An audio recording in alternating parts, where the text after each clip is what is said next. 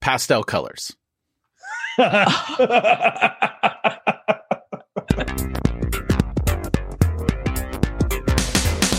Hello, everyone, and welcome. We are Irenicast. I'm Jeff. It's your boy, Alan. I'm Bonnie. On the first and third Tuesday of every month, we bring to you our perspectives on theology and culture from a post-evangelical lens. Thank you for joining us for another conversation to provoke your progressive Christian imagination. This week, Rajiv and Casey are on assignment, and those of us that remain are going to be discussing stages of growth. And we're bringing to you a new segment called Classy or Trashy, which should be fun and ridiculous, like many of our segments are, and we're excited about that. So, what do we mean stages of growth? This particular topic was put together by Alan, so I'm gonna throw it over to Alan, and he's gonna guide us through what we mean, what we're talking about when we say stages of growth. So, Alan, the floor is yours, sir. Let me just sit with that for a minute. Feels really good. We don't offer it to you very often, so I know.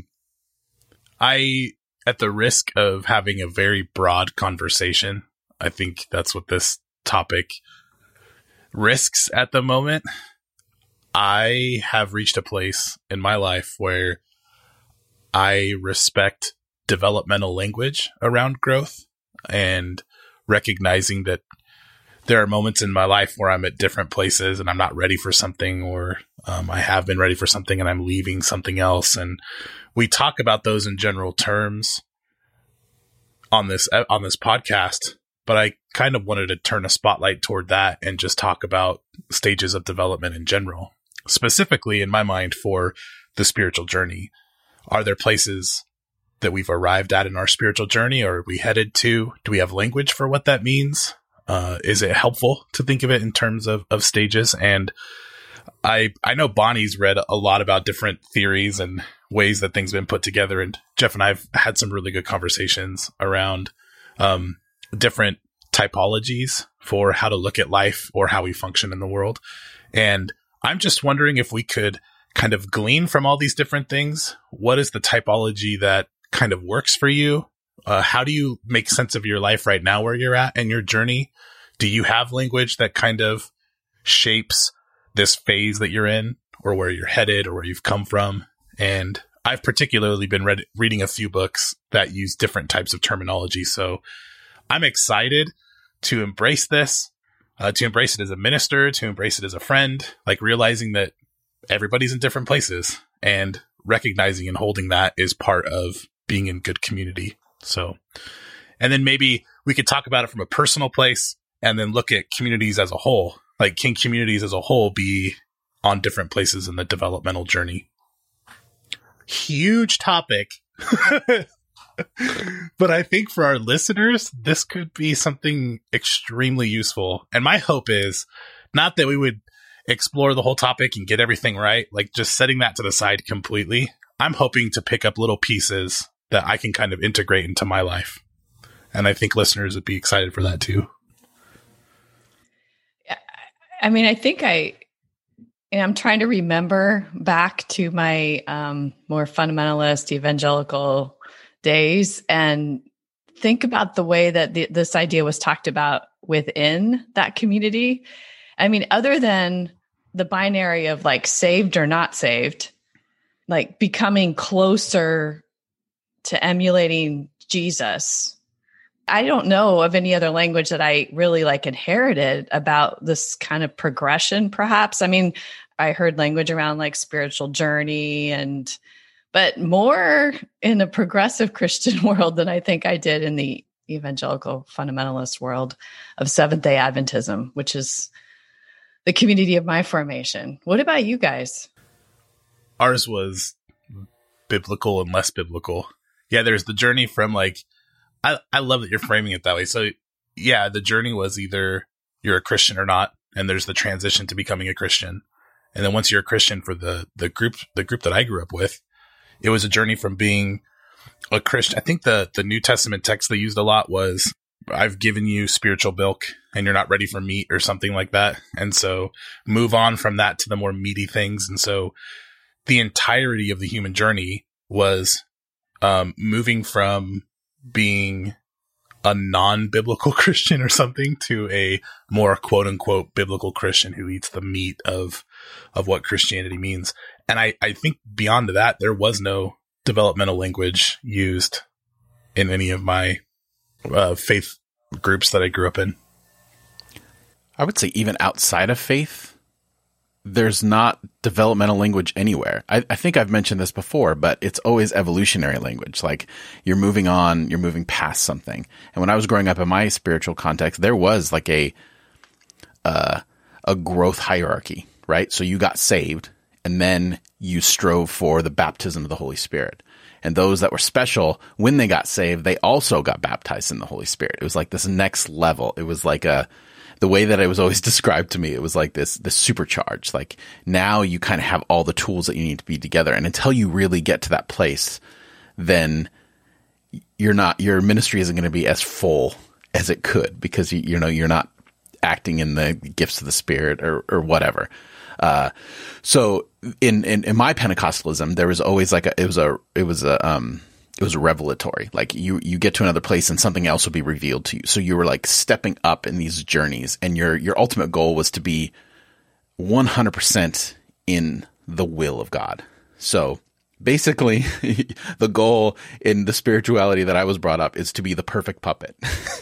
That was the only way that I could describe it now that I'm thinking back to it. But there was that whole hierarchical language. Like it's a journey, and everything is a step up, a step forward. And any time that you stepped back, you were not in God's will. You were in sin. It was something that was keeping you back. And I've held on to that. And that not just because of my upbringing. I think that's my American culture that I was born into, is that any step backwards, anything that's not a success, that's a failure, then you're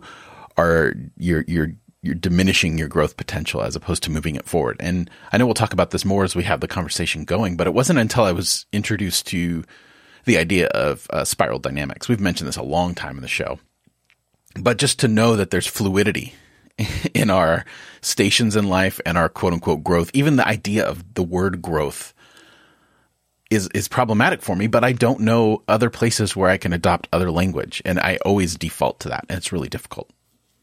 Mm-hmm. Because what is growth? Like, yeah, I think the word maturity, which is in that same text, I think that you were referencing, Alan, of like milk to solid foods, and until you've achieved this fullness of our spiritual maturity in Christ, or something like that. Before we move from what Jeff just said, I'm getting triggered for the whole growth mentality thing. And I think you're right in pointing out it's not just religious communities that do this. There are entire programs for people that are very focused on their self-growth, on maximizing their time every single day to make the most profit, or whatever it is, whatever scheme they have for. I was having a conversation recently about the term higher consciousness. Like, I think higher consciousness is a thing. And I think there's growth and development toward that. But I hate that phrase. It just hits me the wrong way. And I couldn't figure out why. And I was talking to my friend, and what I came to was the reason I hate the term higher consciousness is I just imagine, the bro who's kind of grinding through capitalism to get to maximize his potential as a sexual being, and is like this person making money and all this stuff. And higher consciousness is just a piece of enlarging the ego. Whereas higher consciousness is the opposite of that. It's like transcending some of that to connect with other people and all of life, and to access these places of meaning that are not just self-serving. So hearing growth, I think, Jeff, you were saying growth is a word that's tricky sometimes, depending on the context. I feel that. Bonnie, how would you define maturity? I think one of the questions I wrote down ahead of time for this is, how do we define maturity? And I think that's part of the process, is figuring out what that even means for us. But it's such a nebulous term. Right. And I think it's related to the definition of growth, which has a lot of layers of implications in terms of who decides what growth is, who decides what maturity is. I think in most of our contexts, previous contexts, faith community contexts, and maybe even American context, there's this idea that you only partially determine where you're headed next. I mean, there's right. God has a whole lot to do with where you're headed and whether or not you're one of the elect or not one of the elect, whether or not you're going to achieve the next level or not achieve the next level, or have to stay in a certain place for a long time before you can make it to the next level. And I think that we have ideas about that in relation to the broader society. So like, I think, maturity, what does that even mean? That it depends. It depends on the context from which one speaks about it, which is, I think, what's problematic about having conversations about developmental theory is that somehow there's this idea that human development is universal and that we can kind of name what the stages are for human development. And that's the biggest criticism of developmental theory, of which I spend a lot of time studying. So it's, I'm just naming a criticism of something that I love to learn about and work with. And that is that you can't say for everybody and every cultural context what the stages are. That's well said. Or what the goal of development is. And maturity would be the goal of what development, where we're trying to get to. Well, that depends. That depends on so much. I think it is problematic and it's necessary. Like as a community, we're already setting standards for our children, for adolescents, for ourselves as to what communally we recognize as stages of growth. I think we're doing it, or we're letting someone else set the pace for us in that way. But I think you're touching on something really profound. Those societies and systems that try to determine what like humanity means and then make everyone conform to that have been atrocious in the last 150 years. There's, the eugenics movement and fascist dictatorships where they're telling people this is what it means to be a good human or a superhuman or something. And there's no room for people who think differently. So yeah, I think that it's really problematic to say that this applies to everyone equally. I think of it more, maybe because I'm a millennial or something, like a toolbox that I can just play around with, like for myself and with other people, to see if it brings some sort of value or help along the way. Like when we think about ourselves and other people, like what's some of the language that works for us in terms of journey? Like Jeff, you mentioned spiral dynamics. Like, is that just a set thing, or is it something that people transition through? Like, so I never read Spiral Dynamics, but I heard it was really important, and I read some like cliff notes on it. But is that where like there's different types of people and they kind of transition through different phases or ways of being or something?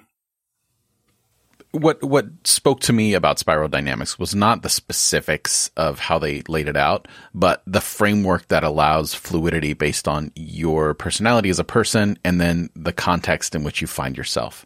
And that how you as the same person, if your contexts change, then your growth or development or whatever word we want to use within that is going to change the way that you view the world and the way that you make decisions. So like, for instance, and I think that this speaks a lot to privileged circumstance in life and how that gives you the space to come up with stages and formulas in the first place to begin to universalize to everyone else. And I think that one of the examples that is, as an extreme example, but strikes out is that right now, the way that we make decisions in the midst of the pandemic is very different from the way that we made decisions back in January.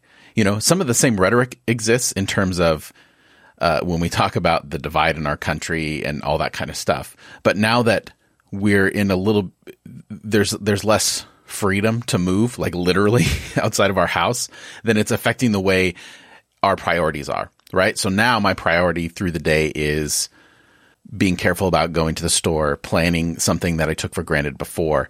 And all of those surrounding restrictions are going to affect my interaction and consciousness in the way that the world goes. And that the longer those things, the more the habit that's going to be. So what appealed to me for spiral dynamics was not the specifics of what happens when your situation, but just the idea that you can move in and out of these things and there's nothing static. That's always what I've had. And it's to a certain degree what I appreciate about the Enneagram on an individual level is that there's motion in there, right? Like with the idea of a wing, and, you know, it takes into account how you're feeling and when you're in a good place or a not so good place. So I appreciate those models that give you flexibility, because that's the world we live in. And it helped me at least in the beginning stages of my deconstruction and really trying to rebuild something, was that I think in the beginning I was looking for a new model. I was looking for a new truth to hold on to. And this gave me the freedom to be like, I don't need to. Like I can leave that part behind and have a lot more freedom to explore and move forward, because I'm not trying to figure out the formula. And that's how my personal brain is wired. Like I like to look at that because I feel like in a lot of ways I'm story driven. I'm looking for arcs and structure and all these kind of things in everyday life. And I think that there's an advantage to that, but I also think it can be detrimental as well. So our growth, our models for what growth means for us are at least somewhat context dependent, is like what I'm hearing. Right. It matters where you're at and what your environment is. Right. If I was going to put it more succinctly, it eliminates a grand goal and allows me to be fine with micro goals, like for this day, for this season of my life, and knowing that there's not an end, it just is. Mm-hmm. It might even take goals out of the conversation. Right. Which I think is helpful, especially in the spiritual walk, because if we're used to, if we've been programmed to having an ideal in mind and we're constantly measuring ourselves against that ideal, we don't often question the ideal, which is probably where the questioning should begin. We instead question whether or not we are emulating that or reaching toward it in right or wrong ways. And so then a step back, which, like regression, then becomes shame and guilt and judgment and self-loathing and all kinds of things that are actually counterproductive for the spiritual path. Oh, my heart needs to hear that again. I need to hear that again. Right. Shame and I think counterproductive. And I think that the term goal is probably problematic. Maybe a better word is like my current drive. Motivation, whatever, that thing that's pushing me forward, where the goal is the tangible part of it, but the drive is the intangible. Why am I doing what I'm doing right now? Yeah. I'm reading this book for my doctoral program that I'm super excited about, in open and relational theology. And this theorist, it's Hartshorn, actually, he says God should be able, like the way we think about God should be in relation to what we consider worship worthy or worshipful. So I think that's like and then like if we start from there, then we can start to think about what God's characteristics might or might not be. But I think that's a really interesting question, especially in thinking about stages of growth and spiritual development, is like in this moment, like how would you answer that question? Like what is worshipful? And then it likely it's going to be a very different answer based on the context in which we're moving in the moment, even like in 2 hours, it might feel like a different answer. So I really like what you're saying, Jeff, about that spiral dynamics. I mean, the key word is dynamics, right? Like there's flux. And instead of judging it as like step forward, step back, even the spiral idea, depending on how you draw your spiral, can be seen as like step forward, step back, or like a descent, ascent or something, And I mean, just to let go of all of that and just live in dynamics, just dynamics. Maybe that's helpful. I could see how that'd be helpful for a lot of people. One thing that's really helpful for me is using concrete like terms and spaces, because there's some part of my personality, and I don't think it's just what was formed in my community, although that's undeniably a part of it, that relaxes a little bit when I know I'm in a certain stage or when I'm just going through something, to know that, hey, this is just part of the process, and you don't have to get to the end, or you don't have to get to the next stage, or you don't have to deal with this right now. This is something that is you're growing toward, or that you're moving toward, and that it can't be rushed. I think and that's one of the questions I have is, can growth be rushed, or is it something that takes time?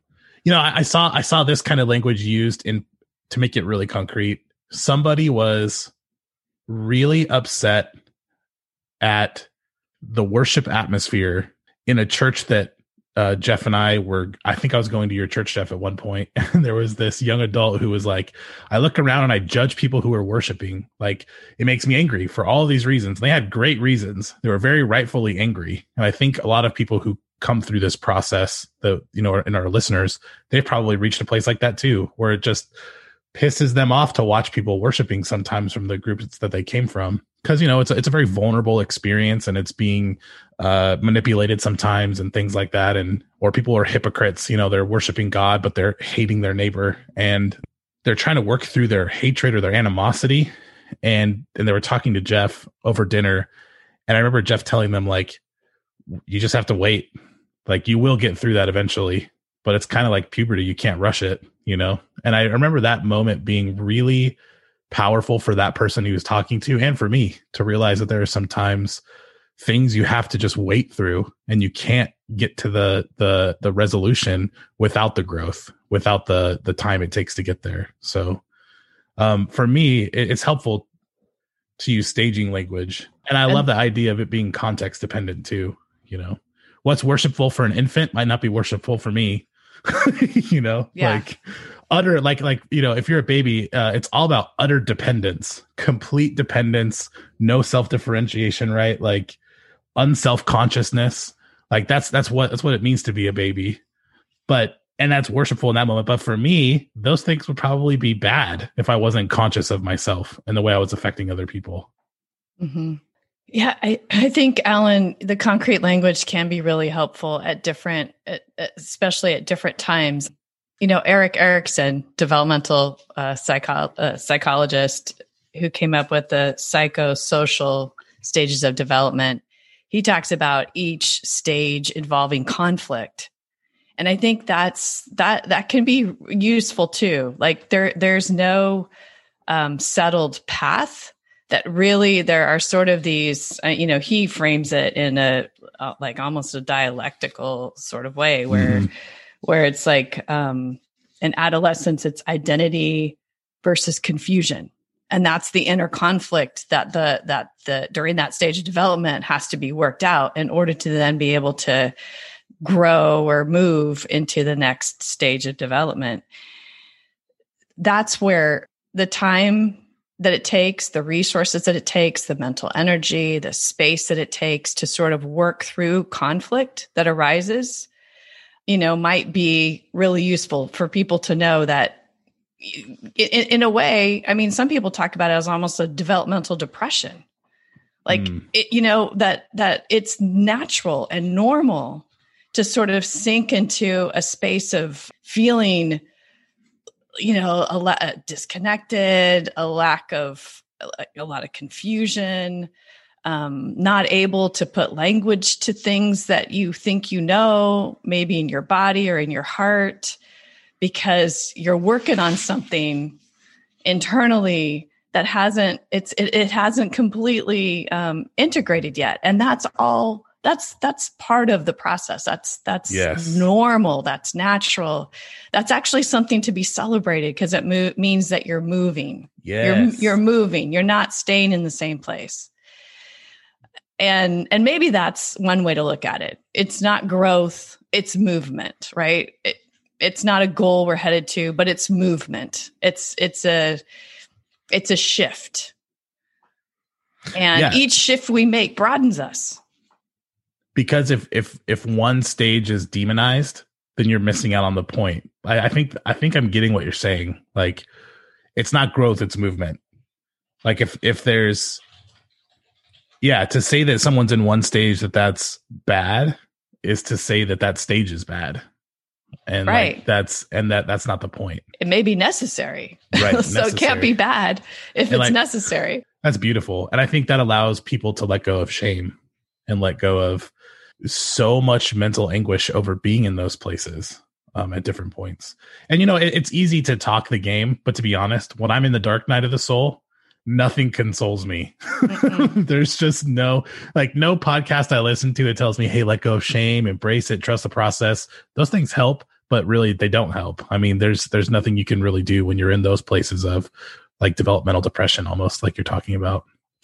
But you can read people who have also been in it. That's, absolutely. like some of the Saint John of the Cross and Saint Teresa of Avila and others who you're like, okay, at least I have a compadre in this moment.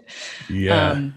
I think those are the moments where concrete language is important and helpful because it's not something that was given to us. It's something that we discovered. And I think that that's the big portion of it. And naturally, when we discover something, we want to share it. And then we kind of perpetuate it a little bit by then, giving it to someone else, but not acknowledging that, whoa, this is something that can't be given. It has to be discovered. Yes.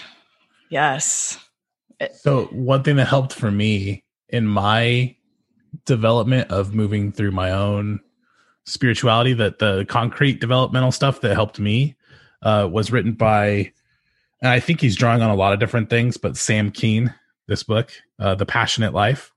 And just a trigger warning for anyone who's going to read The Passionate Life. There's sex in it and all kinds of stuff and philosophy and theology and process theology and all kinds of stuff that have informed this book. So a little warning to you if you're going to read it. But it was written in the 90s, I believe. And he talked about how in our kind of social environment, we really have 3 stages of development that we've recognized as a society. There's childhood, adolescence, and adult. And the stated goal of like most of American society is to get people to be successful adults, right? Like we graduate them from high school, we train them, we help them be good citizens. And he talks about these stages in terms, I liked conflict, but he uses it in terms of dependence. So like there's the child is dependent and like just utterly dependent and not really self-conscious. And the rebel temperament or like the adolescent temperament is the counter dependence. Like you're learning to be like against this dependence, right? Like you're lashing out against your parents or whatever. And it's self-conscious. And then the adult personality where we kind of terminate as a society for the most part, he actually labels it codependent. It's this informing of our religious mythos, our societal mythos, like being a good adult is having the white picket fence, like all these things that are being expected of us, and to really embrace that. And we're informed by that kind of group consciousness. But for him, there's 2 steps that come after that I found really, really helpful. And after the adult, he labels it the outlaw, someone who is independent, someone who chooses to step out of the mythos of what they've grown up with and what they've been given in their family or their religious structure or their society. And they're like self-witnessing, you're watching yourself, like you're stepping out into this new territory. And I think, some of American culture really appreciates the outlaw, right? Like we kind of like the Old West, like, there's some sort of, especially when it comes to our businesses and our corporations, the outlaw is a really powerful story that we tell ourselves. They're very independent, pull yourself up by your own bootstraps, do what you're going to do. But for him, beyond that, in his articulation of development, the next step beyond that, and it's not something you just get to, it's something you kind of go back and forth through these different stages, is the lover. And that's someone that's interdependent and you're self-transcending and you have like a wider consciousness around. I need to stop saying wider. It sounds like whiter. And I keep saying wider. Wider's okay. You say that though, Alan. You say that like, it's funny that you bring that up because I'm thinking like America values the outlaw when they're white. Yes. Thank you. That's yes, absolutely. I mean, so there are different modes like been through. I think a lot because I think that that's true. And I think that that's something I adopted also growing up, especially as a Gen X grunge rebel kind of stuff with no, at least at that moment in time, no awareness that this is not a value that is allowed to be expressed in certain communities and among certain people, and how we tend to put a monolith on American culture for sure. Definitely. That's well said. I honestly haven't thought about that too hard in terms of developmental theory. That's interesting. Like one thing that guards the boundary between the adult that is codependent on like that is just informed by group consciousness and the outlaw is self-knowledge and self-love. Once you embrace self-knowledge and self-love, it kind of takes you out of the mythos you grew up with and into this more self-embracing kind of space. And I think you're right. I think in our society, for some people, we elevate their outlaw status, whether it's corporations or white people or something else. And then for other people, we demonize it. Like, oh, don't be prideful or self-loving or whatever, you know? And there's or an actual outlaw. Or an actual outlaw. Yeah. I mean, look what's happening right now. You go to another county, another state, and defend a gas station, but then you also try to defend yourself against the cops, and the outcome is very different depending upon the color of your skin. And you can be white and you can take over a federal building for like, I don't forget how long they were there, but cattle ranchers took over one and didn't get prosecuted. You know, there is a different level of respect for that, for people's process in our society. I think that's well said. And I think a lot of people that we talk with that are a part of our community, they're really stepping from the adult to the outlaw in some respects, you know, like you've grown up with church, you've grown up with your religion, you've grown up with what you've been told was a good way to do it. And you tried to do that. And you've come to a place where you're recognizing, okay, self-knowledge and self-love is not a bad thing. And I'm embracing that. And it's taking me out of the mythos that I grew up with that kind of informed me. But I appreciate that there's something beyond that, you know, that reintegration and then realizing like we are interdependent and we can have this like transcendent experience and consciousness of our world. But it's not something you just reach and you stay there, right? Like I think it's you're going back and forth between these things. But I found it to be pretty helpful. Yeah, and I think I think one reason why it's helpful is because I think movement often is a passage through some darkness of some kind. Otherwise, you're adopting somebody else's movement and not your own, which, you know, Jeff was kind of talking about too, like discovering one's own language for things, making it concrete to oneself in relationship, of course, to everyone else, is very different than reading a book and then saying, okay, now I got it.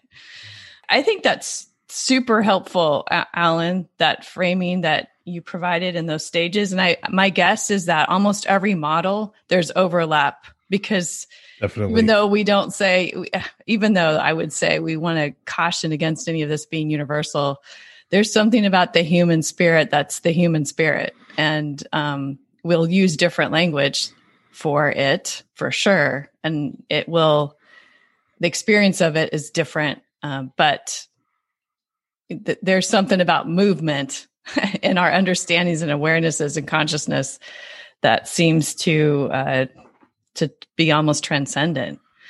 That's what I appreciate about Sam Keen in particular is he draws in lots of history, like a lot of history from different cultures, from different times, and really has like a unique reflection on like where we were at as a society.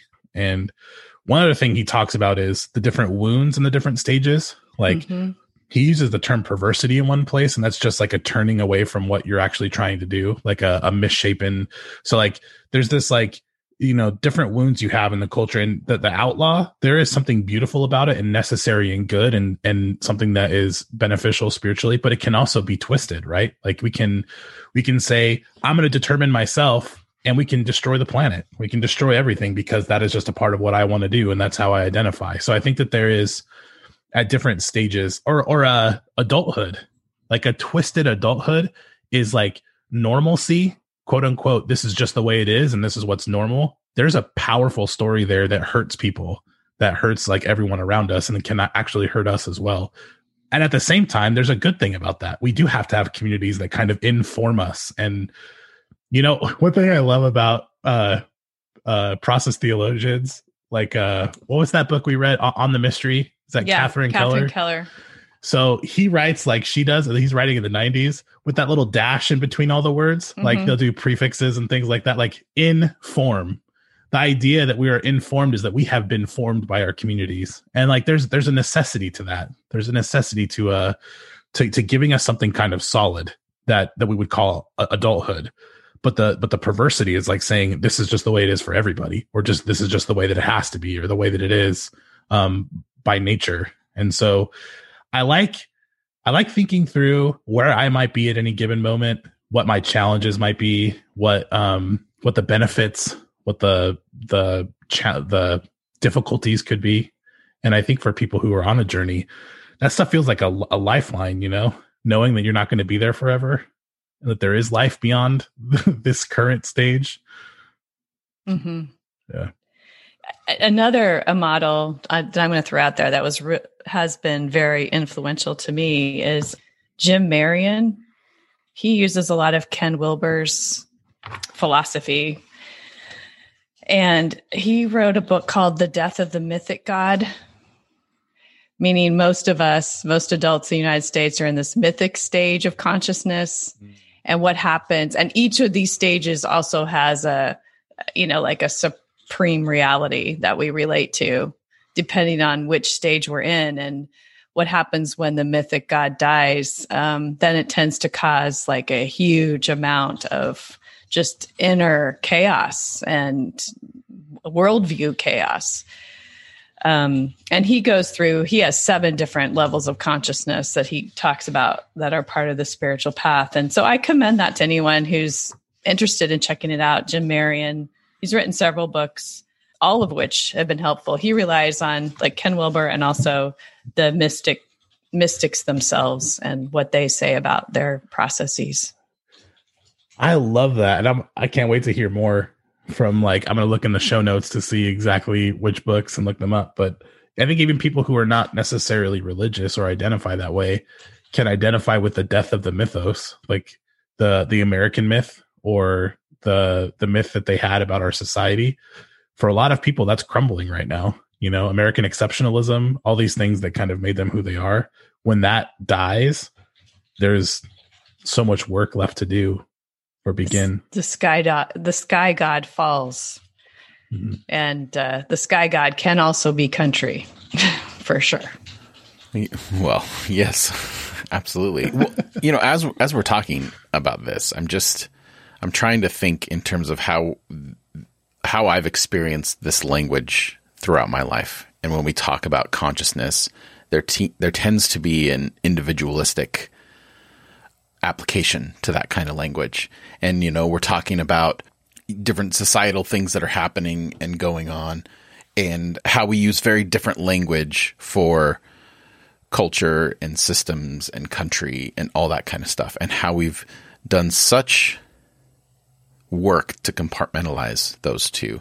And thinking about the archetype of the rebel, really, these archetypes and these internal processes, they seem to be just reflections of the context that we find ourselves in. So reflections of whatever our, either, obviously it's layered, but our family, our immediate community, our country, however we want to do that.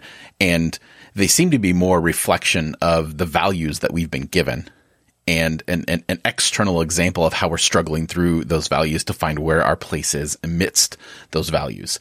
And we look at the rebel, you know, why do we idolize that in our particular context?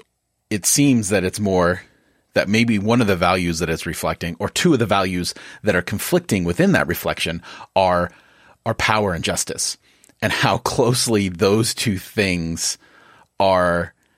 I don't like using the term slippery slope, but they seem to be so connected, and it's easy to step from one side to the other in a pursuit for justice to then shift into a pursuit of power. And how, when we're talking about consciousness and self-reflection and all that kind of stuff, we tend to leave out the surrounding things, right? It becomes all internal work in the way that we talk about it, at least, or the language that we use, as opposed to, you know, balancing psychological theory with, sociological theory, and how do all these things come together? Because a lot of what we're presented is very or at least academia, very one-sided, coming from a very specific context. I don't know what all that means. I'm just outward processing kind of this conversation that we're having and how stark it is to me that we've made that delineation. I would say any developmental theory worth anything also relates somehow to the broader, like the collective developmental process as well as the individual developmental process. I think that's so important, Jeff, because there's no way, institutions, cultures, worldviews, they're all based on where a collective is in a given moment. And the collective is made up of individuals for sure. But like what we think is education, what we call education is going to be based on our particular stage, if we want to use the word stage, collectively of development. And we know from studying history that there is movement there. And maybe some of us might call it movement towards where we want to end up, and some might call it like regression or devolution towards a place we no longer want to be. And that's where the spiral dynamics theory can be really useful, because we can see that, there's tension, there's conflict in every stage of movement, or every like breakthrough, I guess, to the next thing, whatever that's going to be. And we're in the middle of that right now. The tension is thick. And so like even the term outlaw, well, whose side depends on whose side you're on as to, who the outlaws are.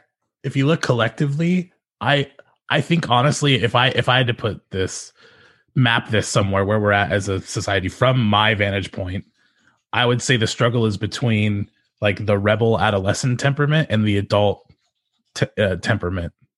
Those two stages. It feels like there is this really big pull to be like counter dependent, right? Like we don't want to be dependent on any other country. You want to kind of do like, we talked before, Jeff, I think you and I, about America being more in this adolescent stage of development as far as countries go, from like a historical point of view in terms of the length of its existence. And I think there's this pull toward we're not even ready to be in the rebel, like the outlaw. The outlaw is something beyond adulthood, where you start to drop your masks and stuff and really like deal with who you are. I feel like America hasn't gotten to that place. We're still struggling to be an adult and move out of adolescence. We're like extremely counter dependent and very violent and some of those things, like, there's virtues that go along with that. Like he talks about, Sam Keen in this system talks about, the ability to doubt and criticize, establish limits and boundaries and say no, express outrage and anger and aggression. Some of those things are healthy for adolescents to be able to do. And our society is like there, like we are there. We've been there for a while. And there's this push to, responsibility and loyalty and discipline and all those things that we talk about with adulthood. We haven't even begun as a society to kind of transcend adulthood toward this, outlaw ideal. And then to be a lover, to be interdependent with the rest of the world. Like we've got a long way to go as a culture. So I don't know, maybe I'm frustrated that we're so slow on the process, and maybe that's a bad thing to be frustrated with people when they're in different stages. But are we slow or are we sporadic? Like, would we be saying the same thing in the midst of Obama's administration? Like, if we're going to use that, like the way that our collective consciousness as Americans run, it's largely dependent upon the leaders that are in front of us, right? And what we're going to express and how we're going to express it depending upon the group that we're coming with.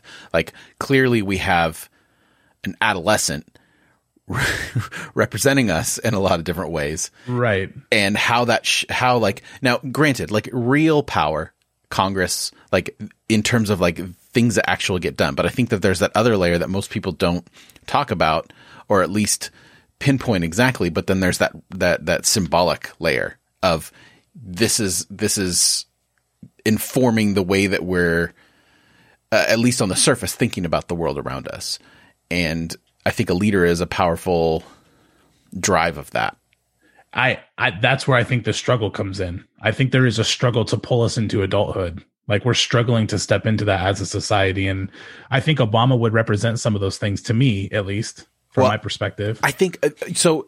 You just said it. And I think that pinpointed for me what my problem is using the model of adulthood, right? Because even within that framework, we're looking at ourselves as a society and a country that we're going to reach adulthood. And then that comes with it certain ideas of what maturity and what growth is. And that that's what, when we talk about where our country is now, a lot of people say, well, we've gone backward, right?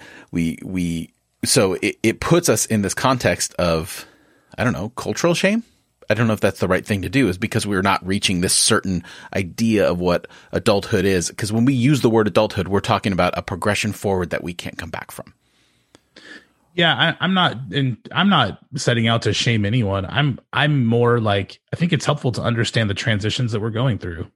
And I think when you look at other countries, they've made transitions that have been very different than ours. And I think that when you look at the world stage, it's easy to see some of those things.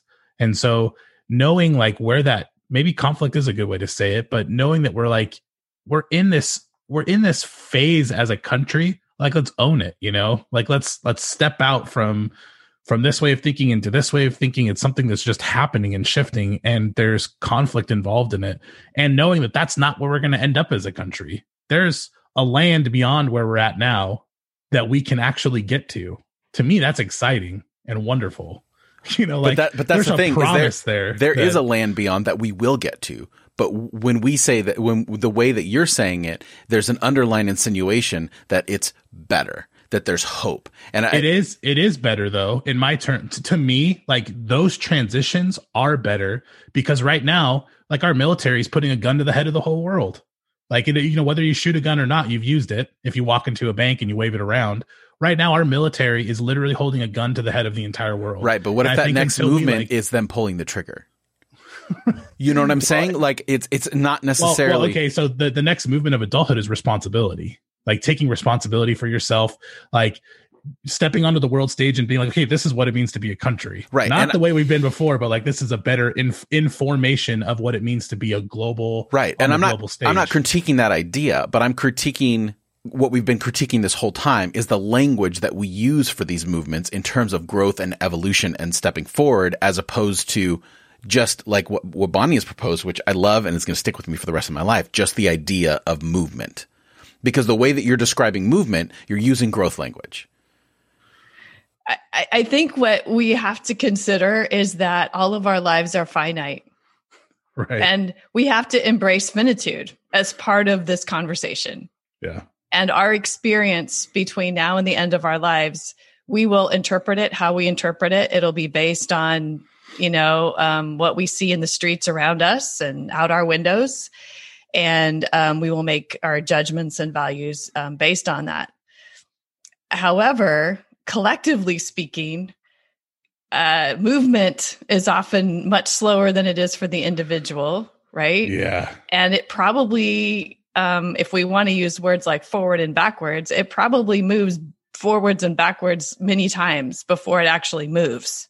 And I think this is why there's a lot of criticism of developmental theory, is because we quickly then like extrapolate it into this wide sense of like, now we can create the formula, we can write the formula down, and then we can expect it out of the world, out of ourselves, out of our neighbors, and out of the world. And that's probably just not true or fair.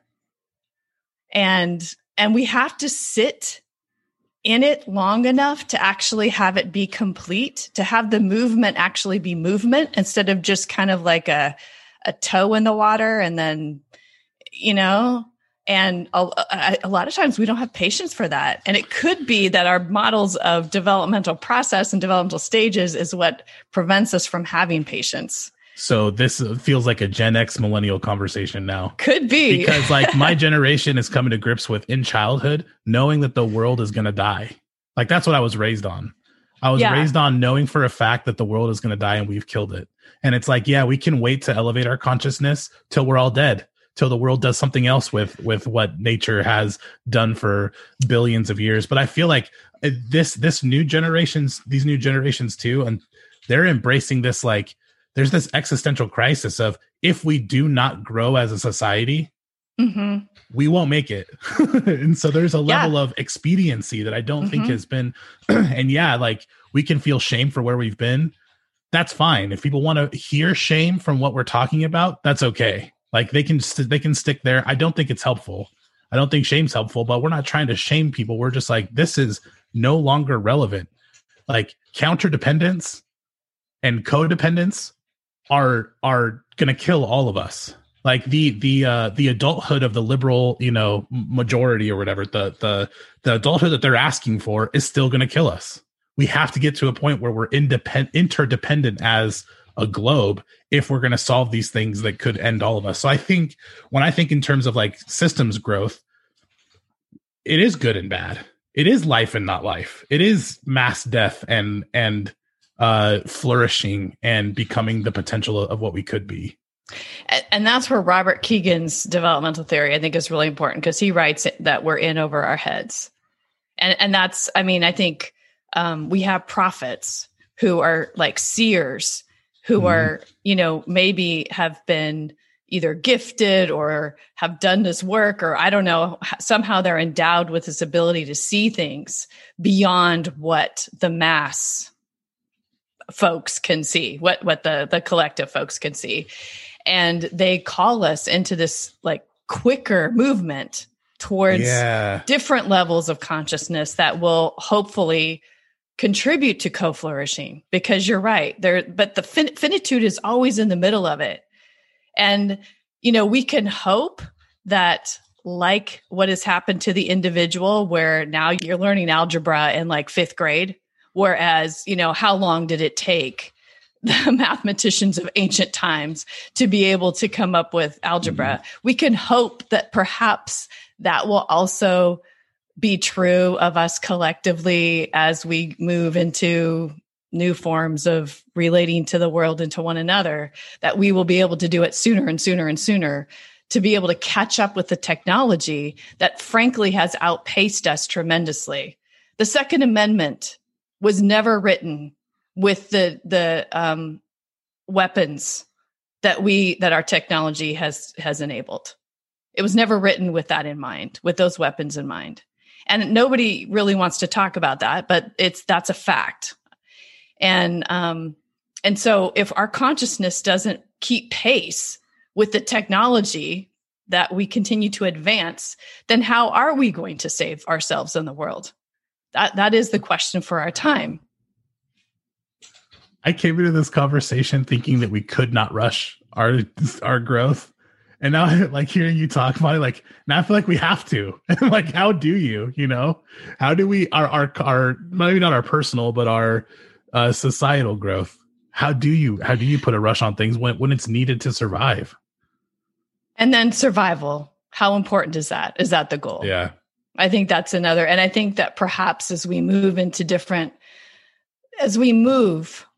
consciously, our ideas about that might change. But that's the paradox, right? Is that the circumstances dictate our consciousness. So if we are in survival mode, how in the midst of a world where we need to survive, do we transcend that particular context to be able to think in such a way to do that? And I think that that's part of the problem, is that you do have those thinkers, prophets, whatever we want to call them, that are able to do that. But then the problem is it gets lost in translation. And that's where language becomes super important, is that we understand we have this collective movement that we need to make together, but then we try to use a collective language to communicate that, instead of recognizing that different people speak different languages.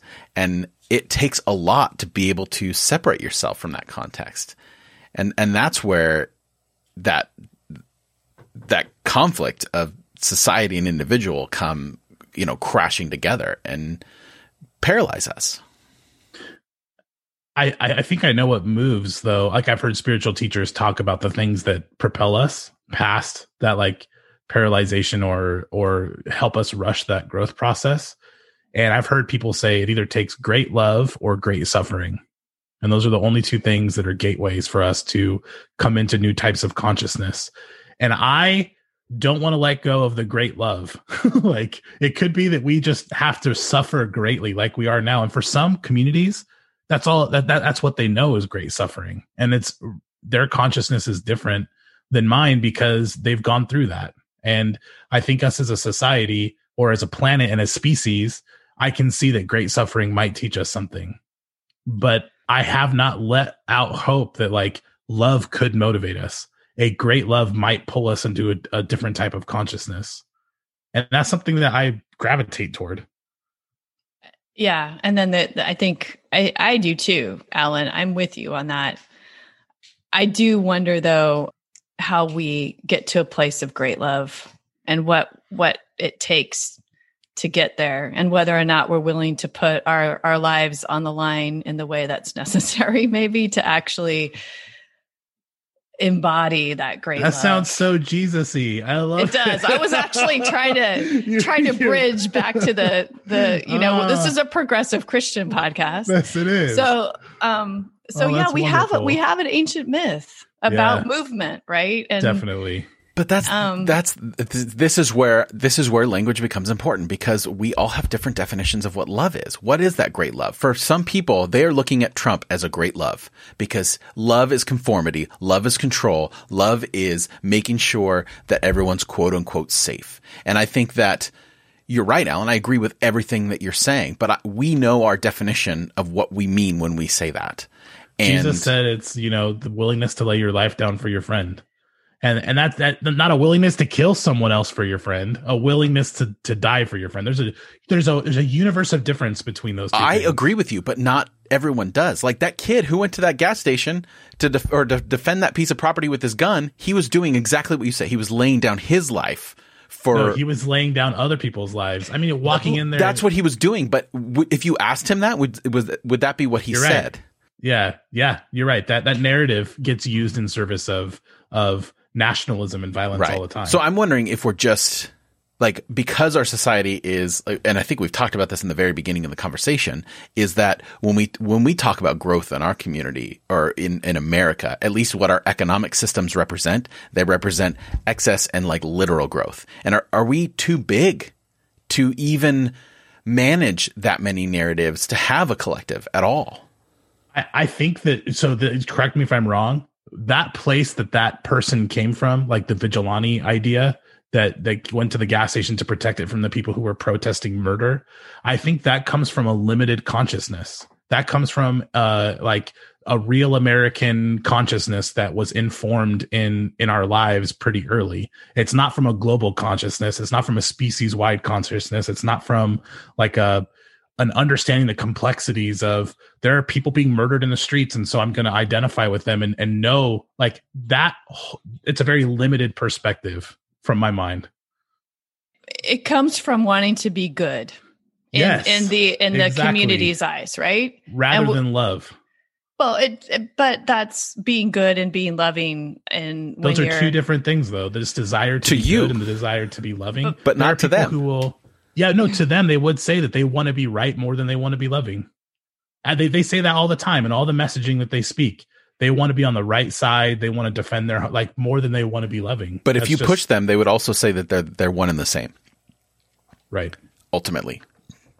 I think we're in this really difficult, challenging time. And I think that we have tools at our disposal that we're just not capable of using well. Whether, I'm not saying we should go back and not have them anymore. I think that they can be super useful if we were able to move into a different way of seeing the world and seeing each other. But it's concerning. And I do think that survival, when we use survival language, which I totally get. And I mean, I hear you, Alan, about the world, whether or not the world is going to be here. I'm not sure that I think that human beings may not be here sometime. And I think that if there is a time when humans are no longer on the planet, that the planet will perhaps be able to renew and recharge, and a new trajectory of evolution burst forth. And I think making peace with that is unfortunately part of our, what it means to be interdependent. Yes. And I hate to say that. I mean, and I'm saying this as Gen Xer who like hid under the desk because nuclear bombs were going to drop.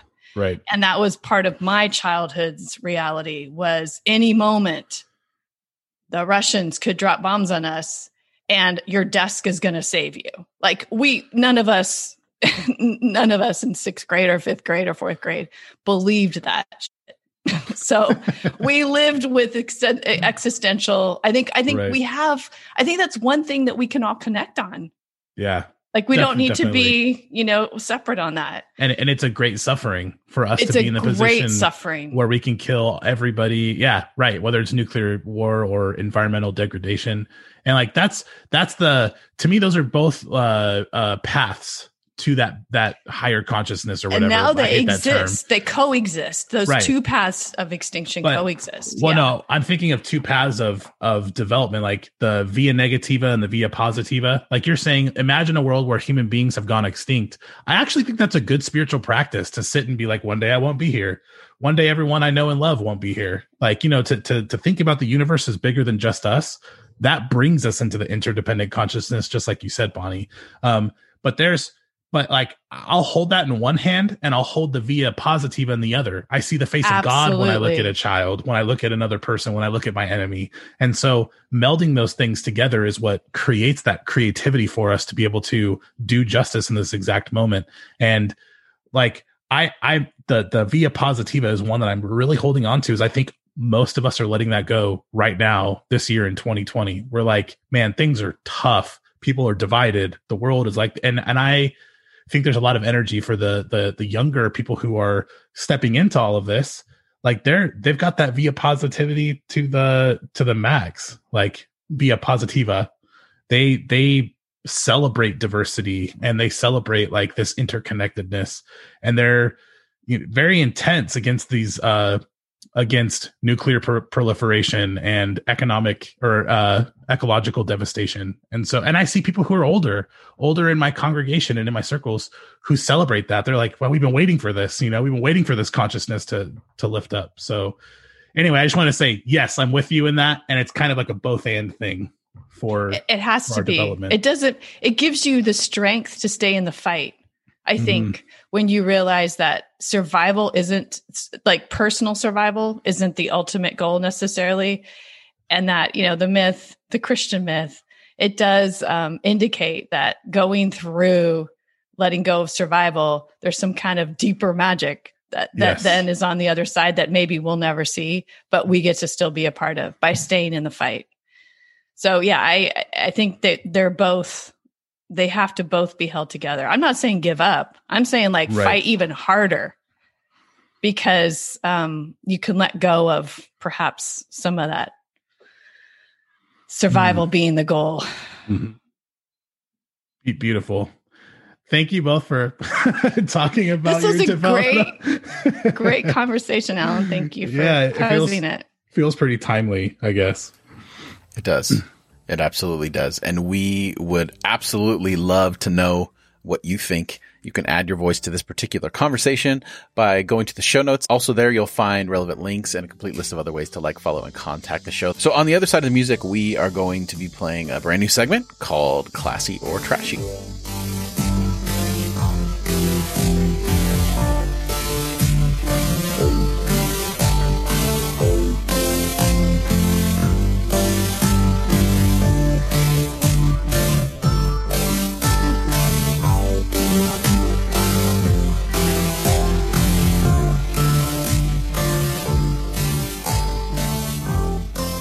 All right, so we are on the other side of the music, and we are going to be trying a new segment invented by our very own Alan called Classy or Trashy. And how this is going to work is each of us is going to present a thought that goes along the lines of what is considered classy for blank, but trashy for blank.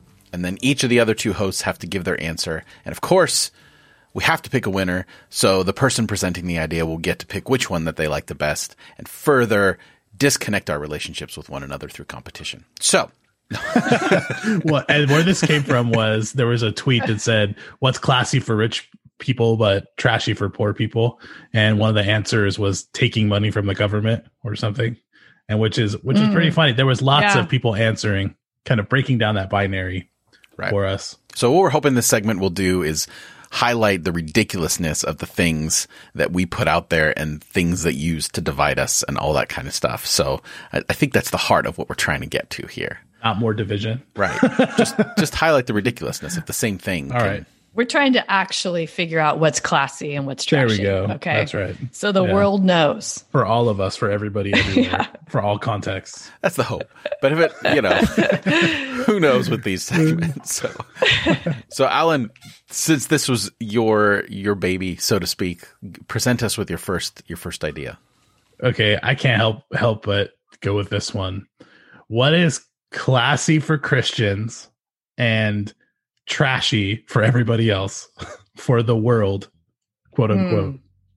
Praise music. Yeah, I can see that.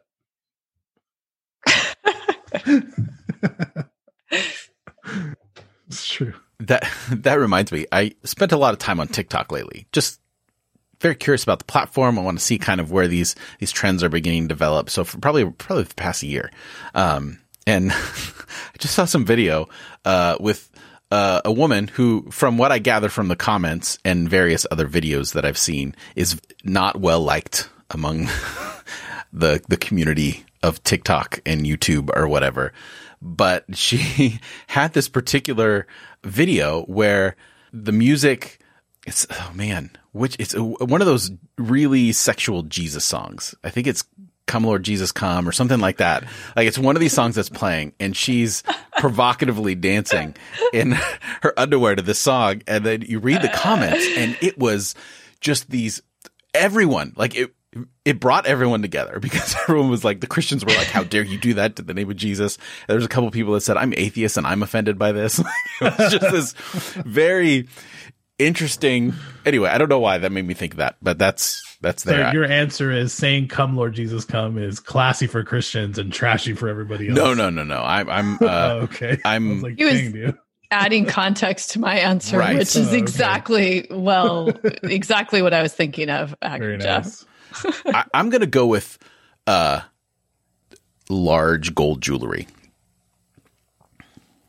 like not just jewelry, but just gold. Let's say gold, like that idea of like. God, wait, you're saying it's classy for certain types of Christians and trashy for everyone else? That is interesting, right? Huh? What about those gems in the crowns that we're supposed to get? Flashing your money, flexing. Right. There we go. Flexing is classy for the televangelist, and oh, that's funny. And trashy for everybody else. Right. I can see that. Makes total sense to me. That's pretty good. I think for the winner, I think I'll go with worship music. There's just something about it. I think the cadence of it, like you can tell when something's worship music the second you've listened to it, within like 2 seconds. And for some reason, there's just something about it that, like, remember when I was in more traditionally evangelical spaces, there was so much cred that built up for you, so much. And then in the rest of society, it's like, not to speak ill of country music, but the country music of everything else. So here we go. Well, and also anyway. Like that particular type of music, it's and when I think praise music, I'm thinking like, white praise music. So I want to make that clear. For real. That's a good distinction. Because it's mega church model of, the band and the singers and In Austin Channing Brown's book, we interviewed Austin like a long time ago. I'm Still Here. Black Dignity in a World Made for Whiteness. She talks about the difference between those types of music, the types of music that she listens, like in general, but also in terms of praise music. Like all of the names that people spoke were not the names that that her other church would speak. So it's pretty interesting. And it's at the heart of it, it's a mimicry, right? Like it evolved. It was first it was a mimicry of U2 and then Coldplay and then Mumford and Sons. Like it was everything reflected this like movement of a particular type of music. I've lost track since then, so I don't know who they're copying now, but there's a debate on whether, if you listen to Mumford and Sons, whether that's a good thing or a bad thing these days. Yeah, because all the youth pastors who really loved it back in the day, they've kind of haven't turned out super well. Well, you know? I was one of those. I'm going to put my hands Me up. too. I admit it. I took it personally. I was like, come on. Right.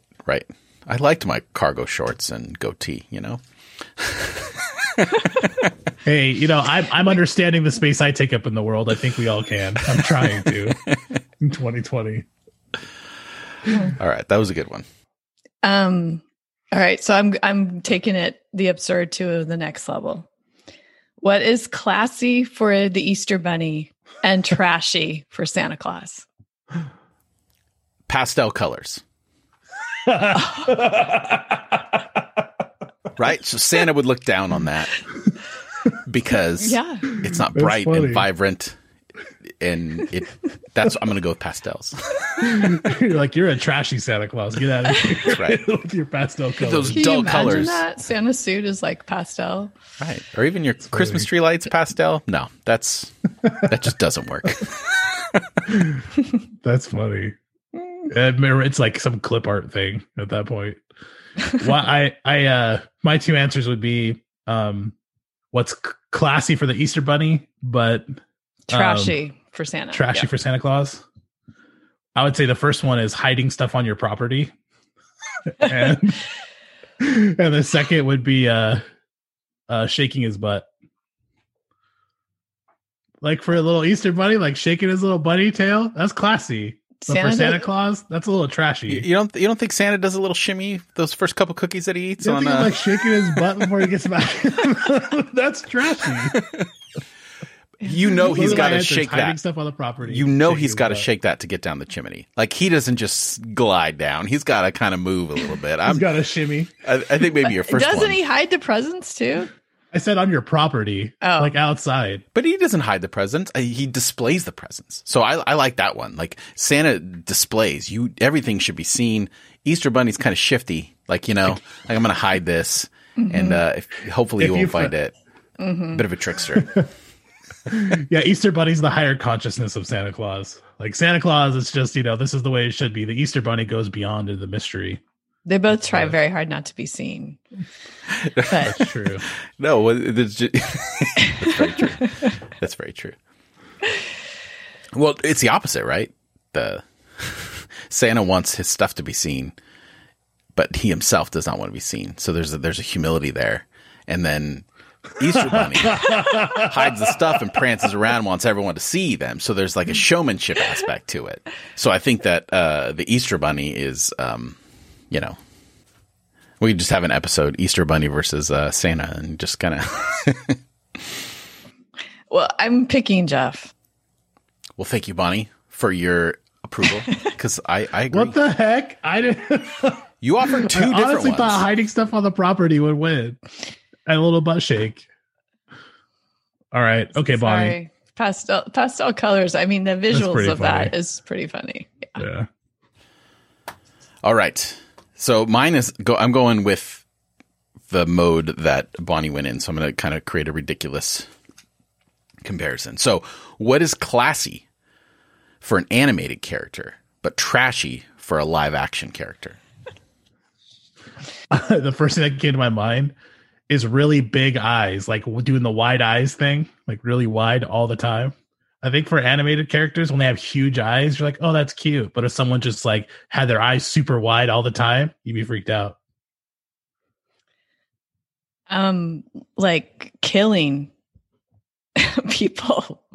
I mean, I'm thinking of like Tom and Jerry, like, you know, like chasing and like smashing somebody, because animation, they can come back to life. But if you're like a live action character, that's pretty messed up.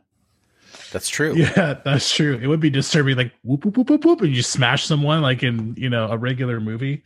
Yeah, that would not be super like, or flattening. Those are my favorite. Where they so like violence in general, you know, one dimensional. And you know what movie blurs the line between those things is Roger Rabbit. I haven't seen it since I was a kid, so I can't really remember all of it. I just remember them running someone over, like the evil like Nazi character, the little like mob guy.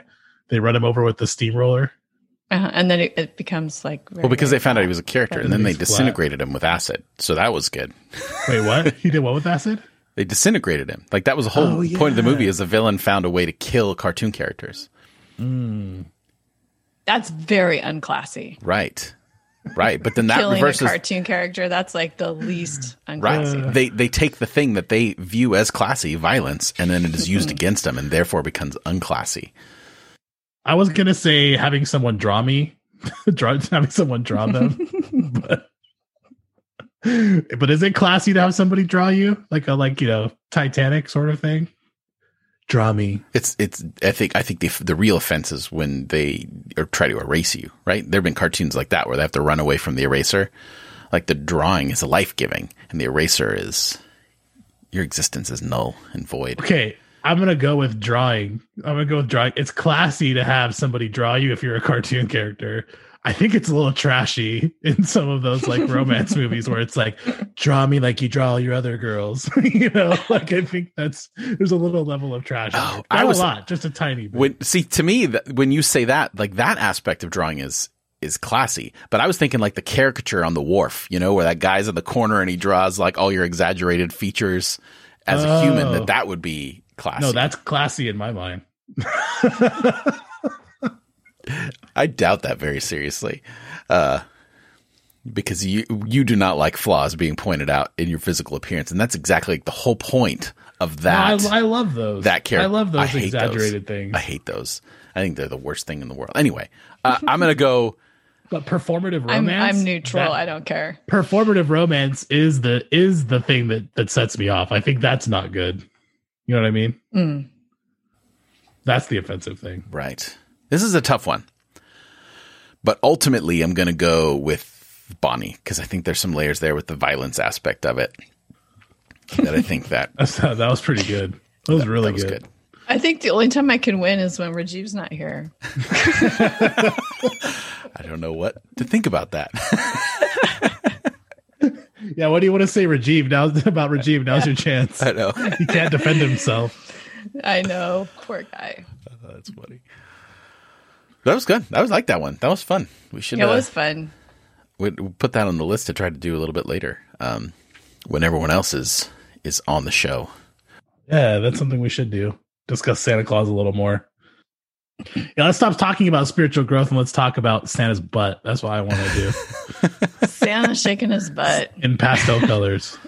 That's right. He would be horribly offended by those things. All right.